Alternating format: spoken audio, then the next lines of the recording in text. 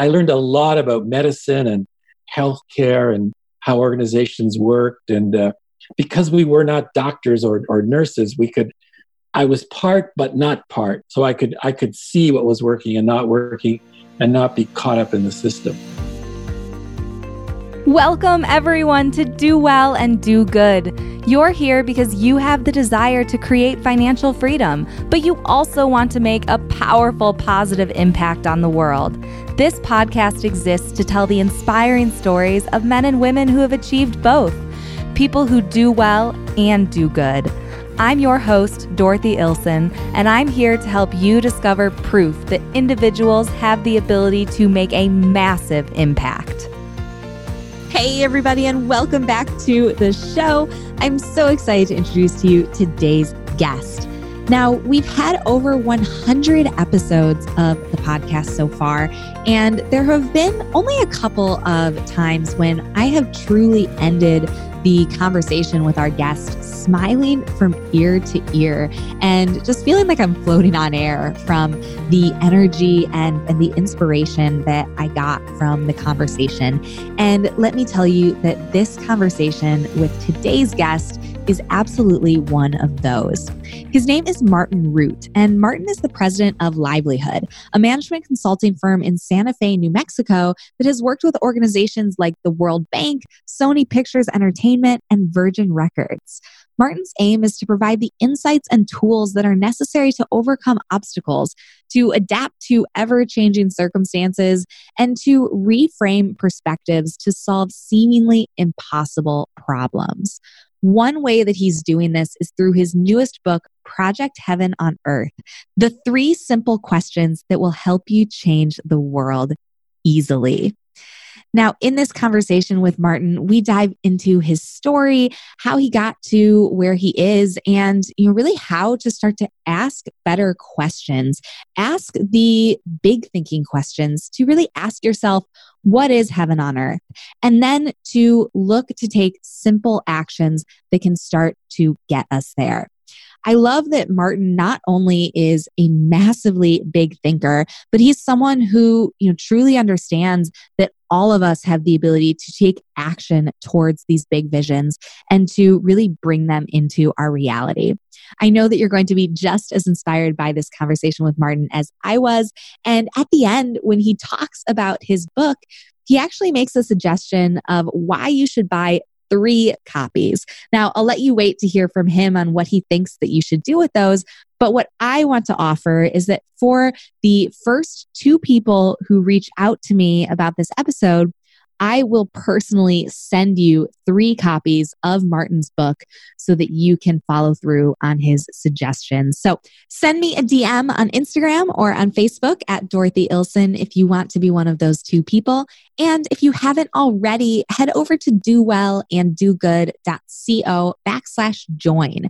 That's where you can become a part of my email list. And when you do so, I will personally make a donation on your behalf to an incredible nonprofit that is doing good in the world. You'll see on that page which nonprofit that we are donating to this month. So again, that's dowellanddogood.co/join. Now, without further ado, here's my conversation with Martin Root. Martin, thank you so much for coming on the show today. I'm thrilled to have you here.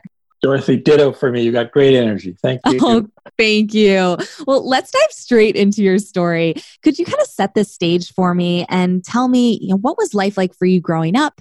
And what were the beliefs around money and success that were instilled in you as a child? I was born and raised in Hamilton, Ontario, Canada, which is a steel city like Pittsburgh, so lower working class. My father worked in a fruit store and a hardware store, which he co-owned with his brother. We spoke Yiddish at home, no English. I learned English on the streets. It was a lower class working, these are mostly European people who came over and didn't have a lot of education. And so I went to work for the steel company because they could do manual work. And my parents were very clear, you're going to university. I mean, the choice I had is what university, not whether university. Right. So, were there any expectations that were placed on you, growing up in that way, what were your ambitions like? Did you know that you wanted to, become president of an organization like that? Were you entrepreneurial? What was your mindset going into school? No, definitely not entrepreneurial. I saw how difficult it was for my father in business, how he struggled.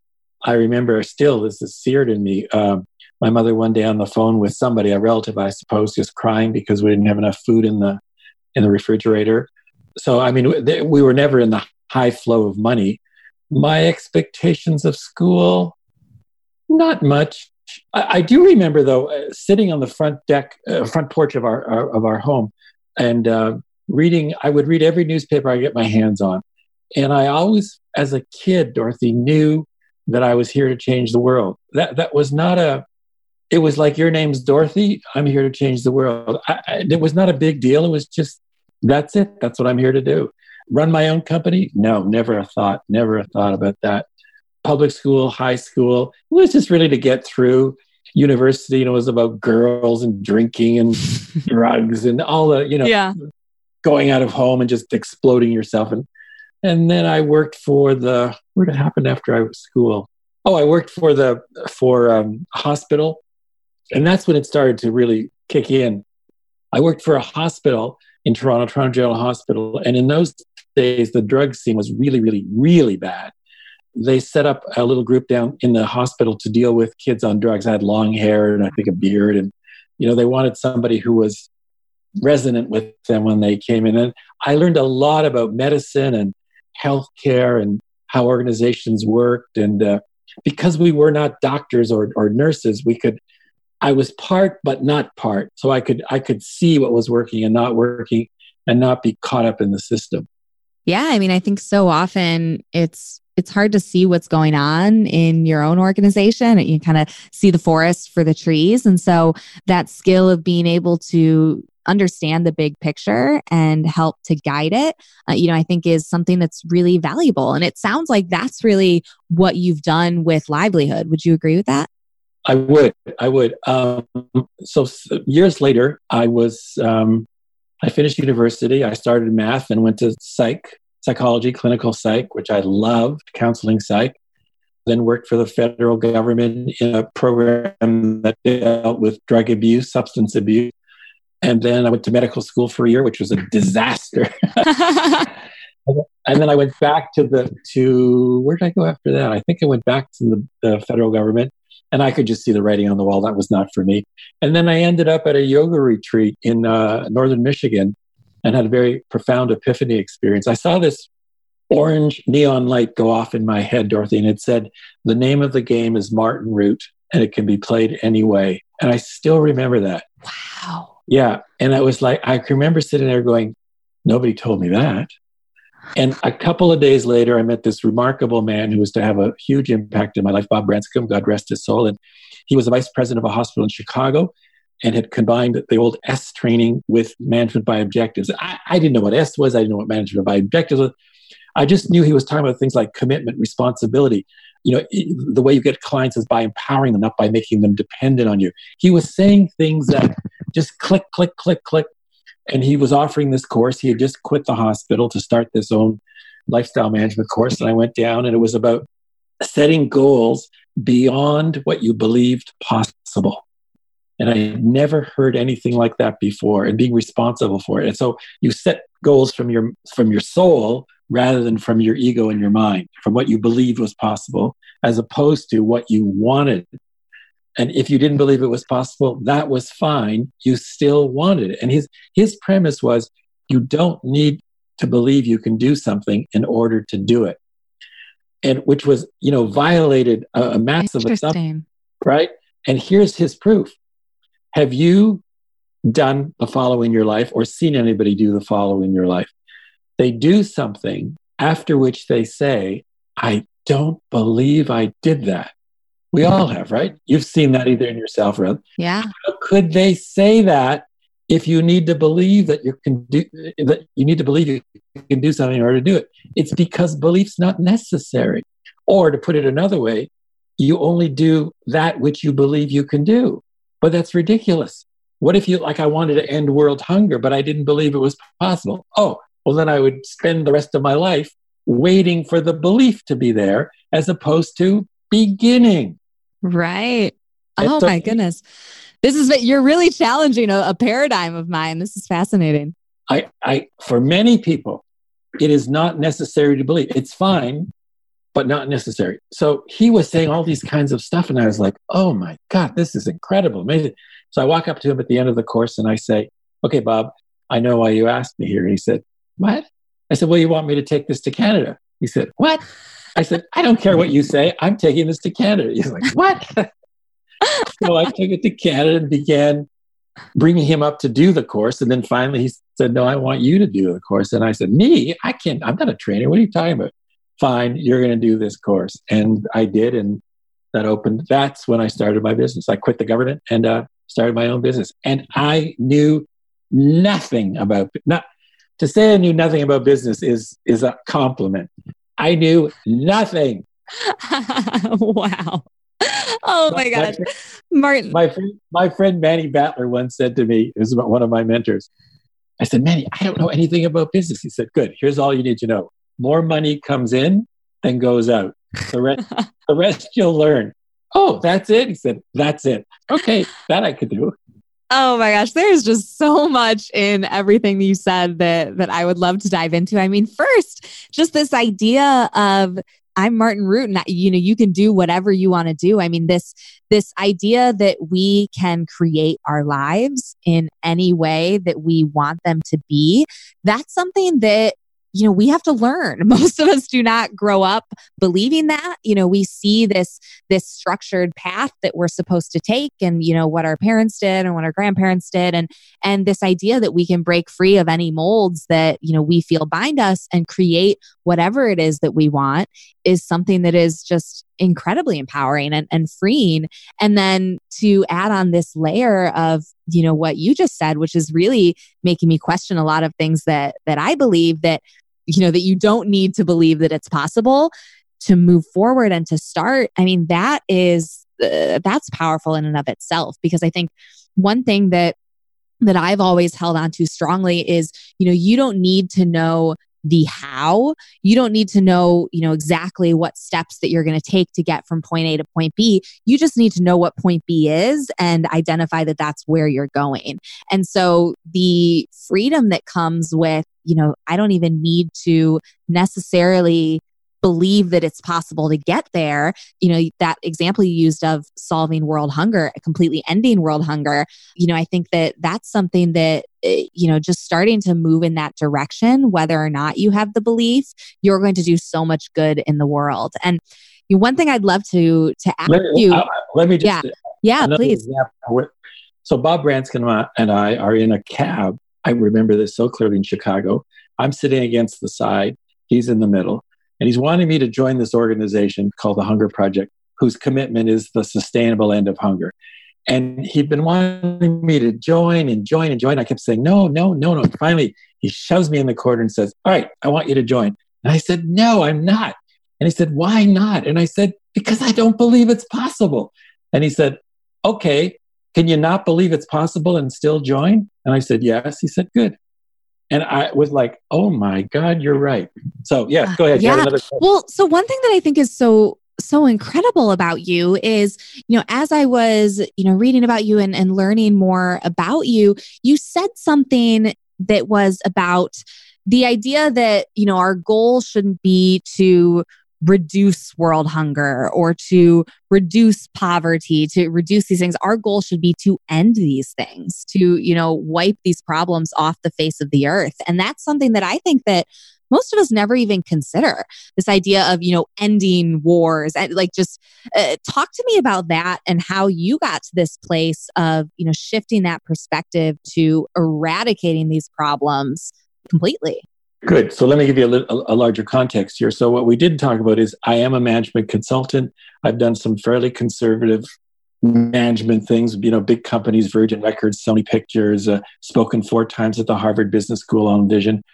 And it dawned on me one day that the story that we tell ourselves about who we are as individuals, as a human and as humanity, People kept saying, you need a new story. We need a new story. We need a new story about what it means to be alive. But nobody named that story. So this thought came to me one day, heaven on earth. What's your vision for the world, Martin? Well, heaven on earth. And Dorothy, I said, what? You can't say that. You can't say heaven on earth. I mean, you can't say that. And then I thought, well, wait a minute. Can I speak to you about hell on earth? Yes, that's permissible. The political turmoil in the world, economic, the refugees, Brexit, all that stuff, that's all permissible conversation.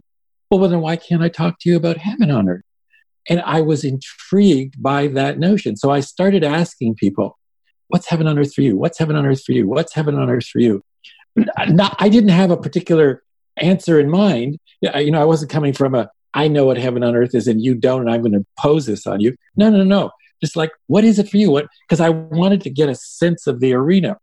And so one of the things that I discovered is that for some people, heaven on earth is the end of a suffering, like hunger, like war, like poverty, like disease, not to make it better, which is fine. And I love people are trying to make it better, but to actually end the suffering.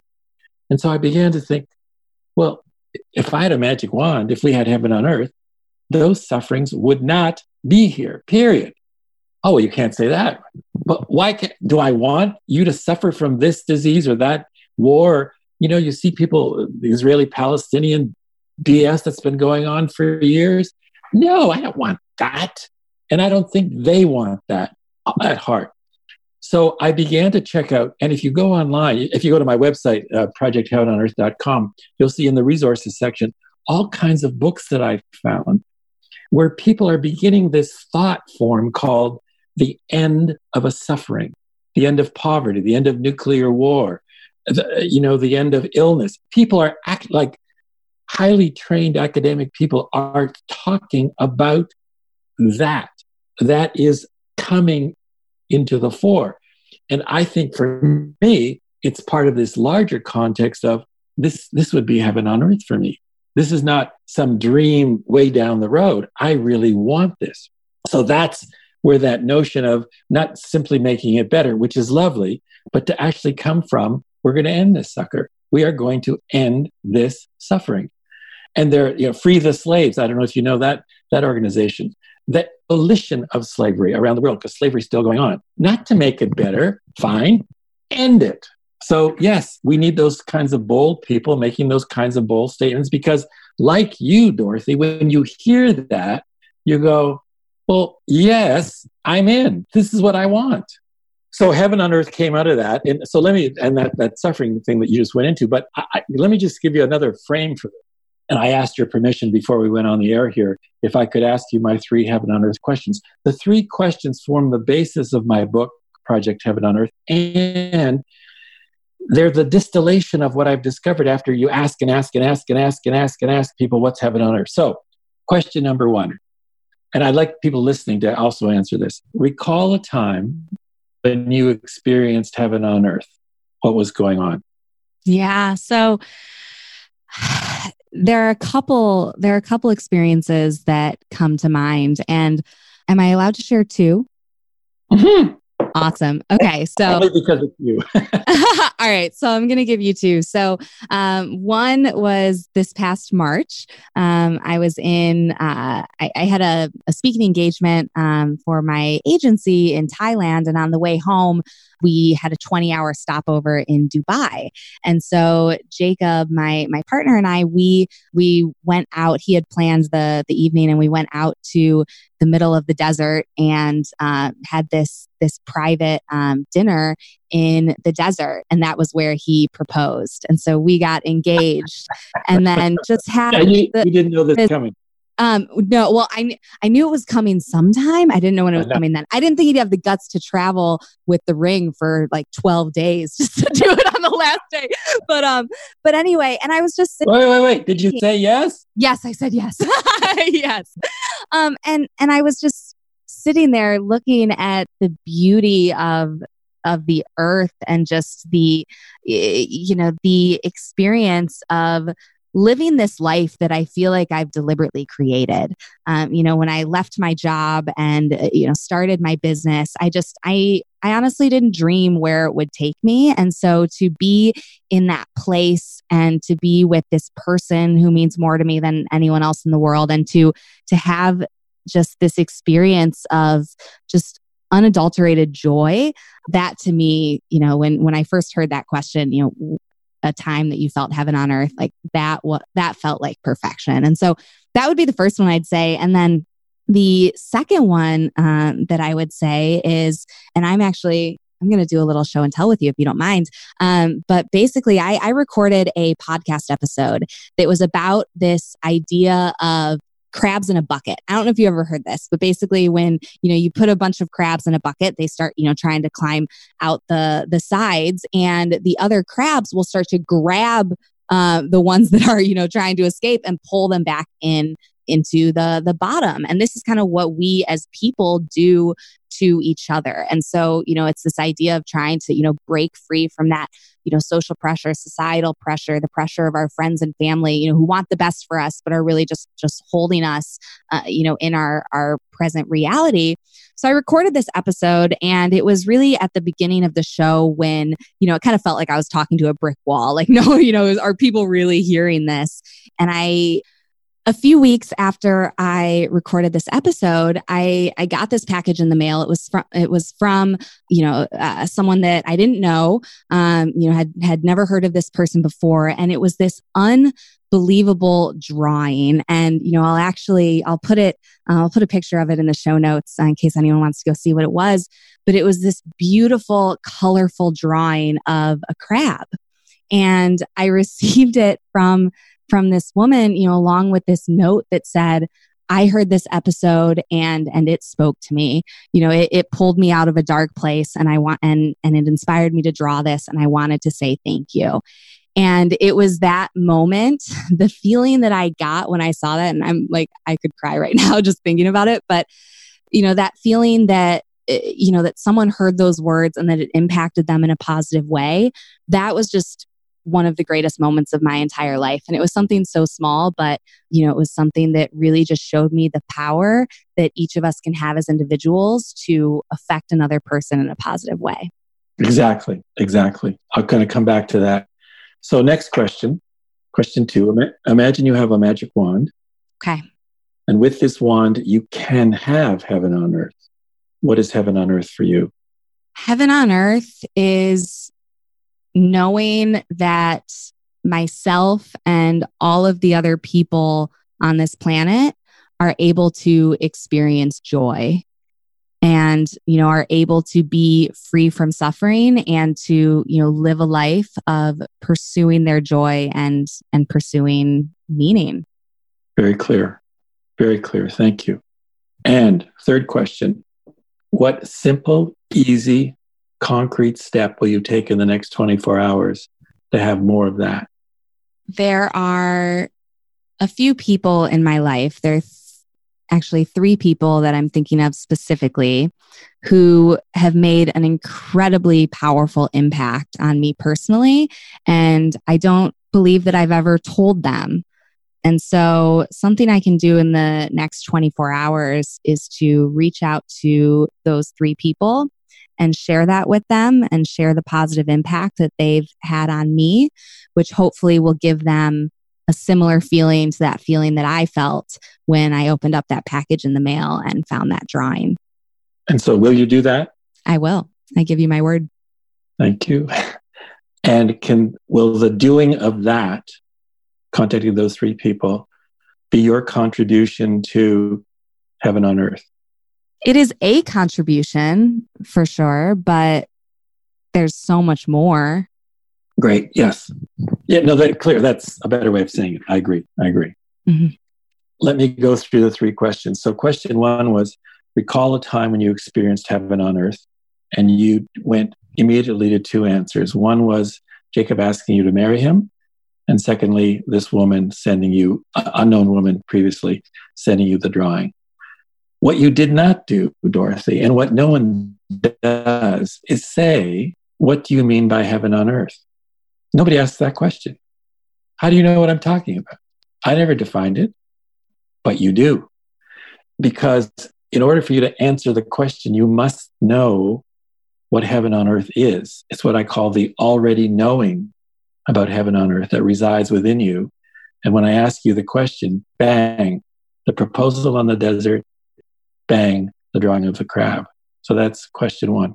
Question two, the magic wand.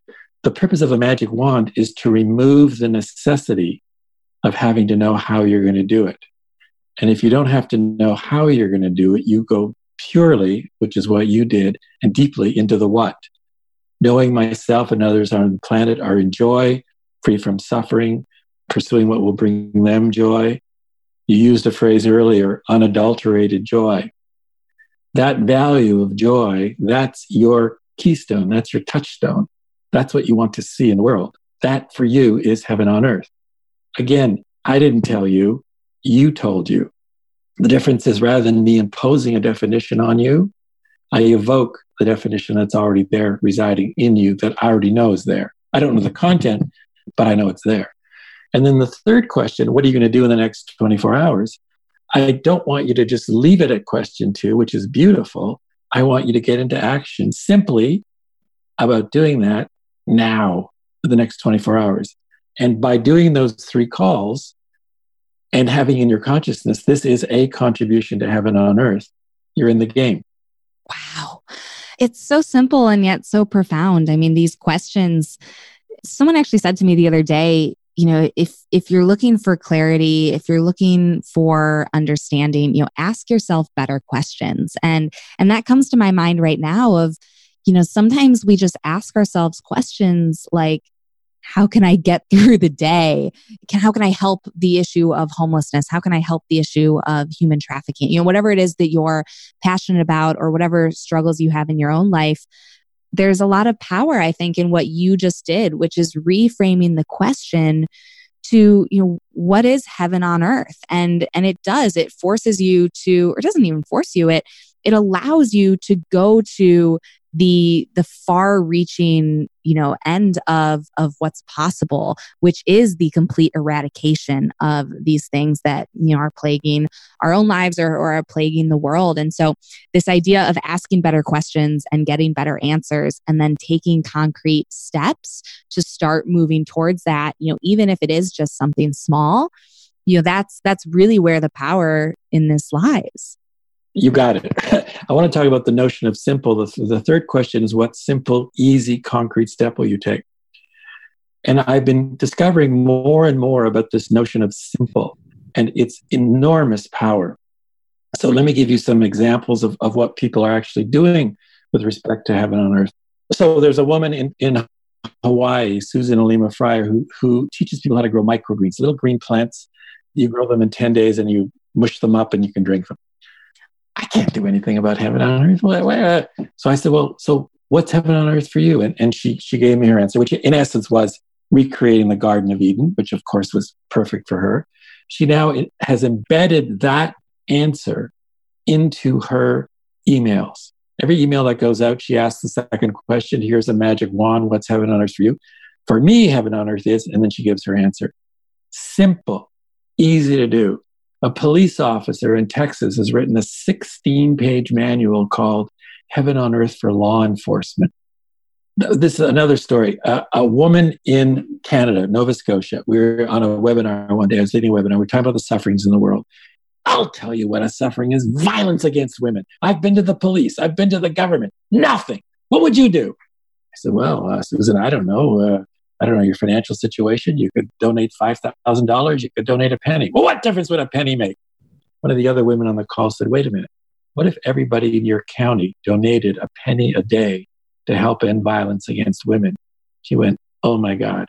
She started a program, Dorothy, called Making Change, in which she asked people to donate. She handed her a little jar with a picture of a woman, half her face beaten up, bruised, half her face bright, alive with the light coming out, asking you to make a donation of a penny a day or more, but every day. You couldn't put a check for $3.65 in and say, okay, that's my contribution to the year. No. Every day. They raised $2,500 in two communities, two counties. took that to the government of Canada, who gave them $100,000 for each of the subsequent 3 years to take that program farther. She now reports that when she goes to anyone in the county, their first question is, what can I do to help? And I take that to the next final one. A woman in Austria, Elizabeth, I love her. I was doing another webinar and we talked like, so what's your project, Elizabeth? She said, oh, that's simple, Martin. Austria is a heaven on earth nation. What?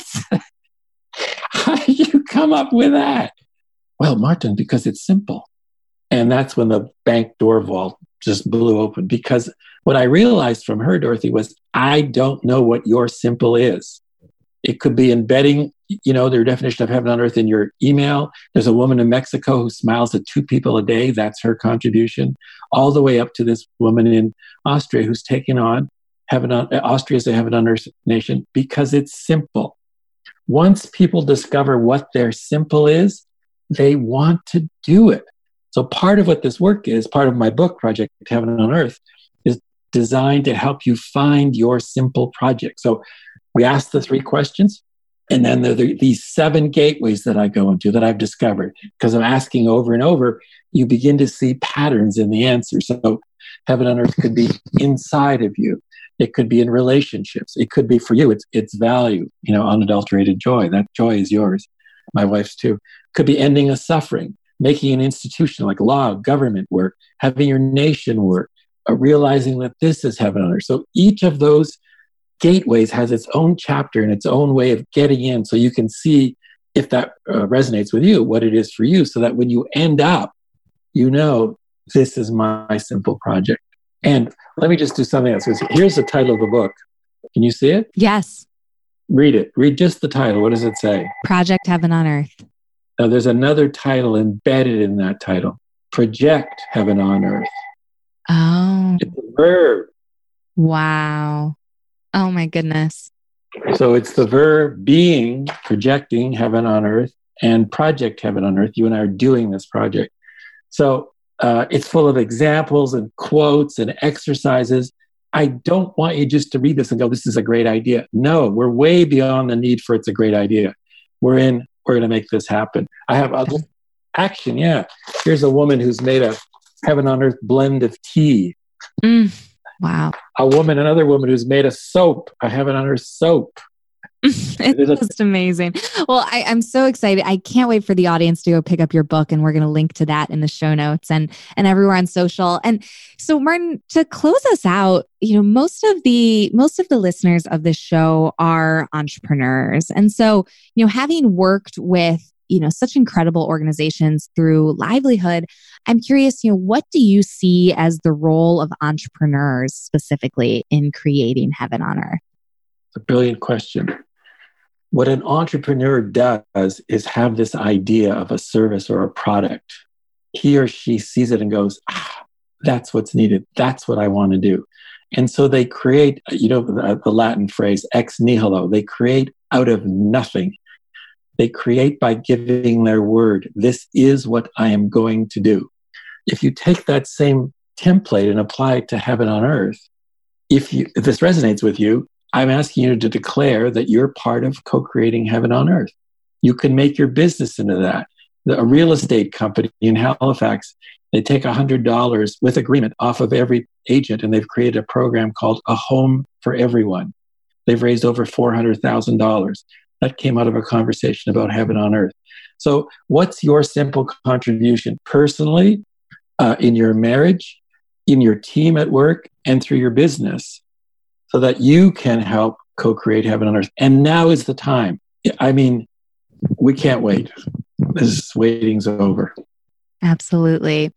Well, Martin, I just can't thank you enough. And I think that what's so incredible is, you said at the very beginning of this conversation that when you were young, you knew like your name was Martin, that you were going to change the world. And now here you are inspiring so many people to do their part to get us to that place, to get us to heaven on earth. And it just couldn't be more inspiring for me and for everyone who's listening to the show. So I thank you for that.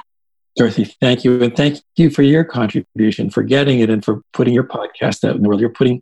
I'm going to say, with your permission, heaven on earth is unadulterated joy. Thank you. Well, Martin, before we say goodbye, where can our listeners go to learn more about you, about livelihood, and of course, to pick up your book, Project Heaven on Earth? The book, Project Heaven on Earth, is available on Amazon worldwide. I want to ask people to buy 3 copies. I'm going to be a little outrageous here, a little bold. Please. One for you, one for somebody in your life right now. If you think about it, there is someone in your life who you know this is the book for them, and one for somebody coming in to your life. And we also have this program called The Case for Heaven on Earth. You buy a case of 20 books or more and send me the receipt. I'll do a free webinar for you, for a 1-hour webinar. So that's just wow. And isn't that a lovely title? And of course, sign up for the free course and a weekly blog at projectheavenonearth.com.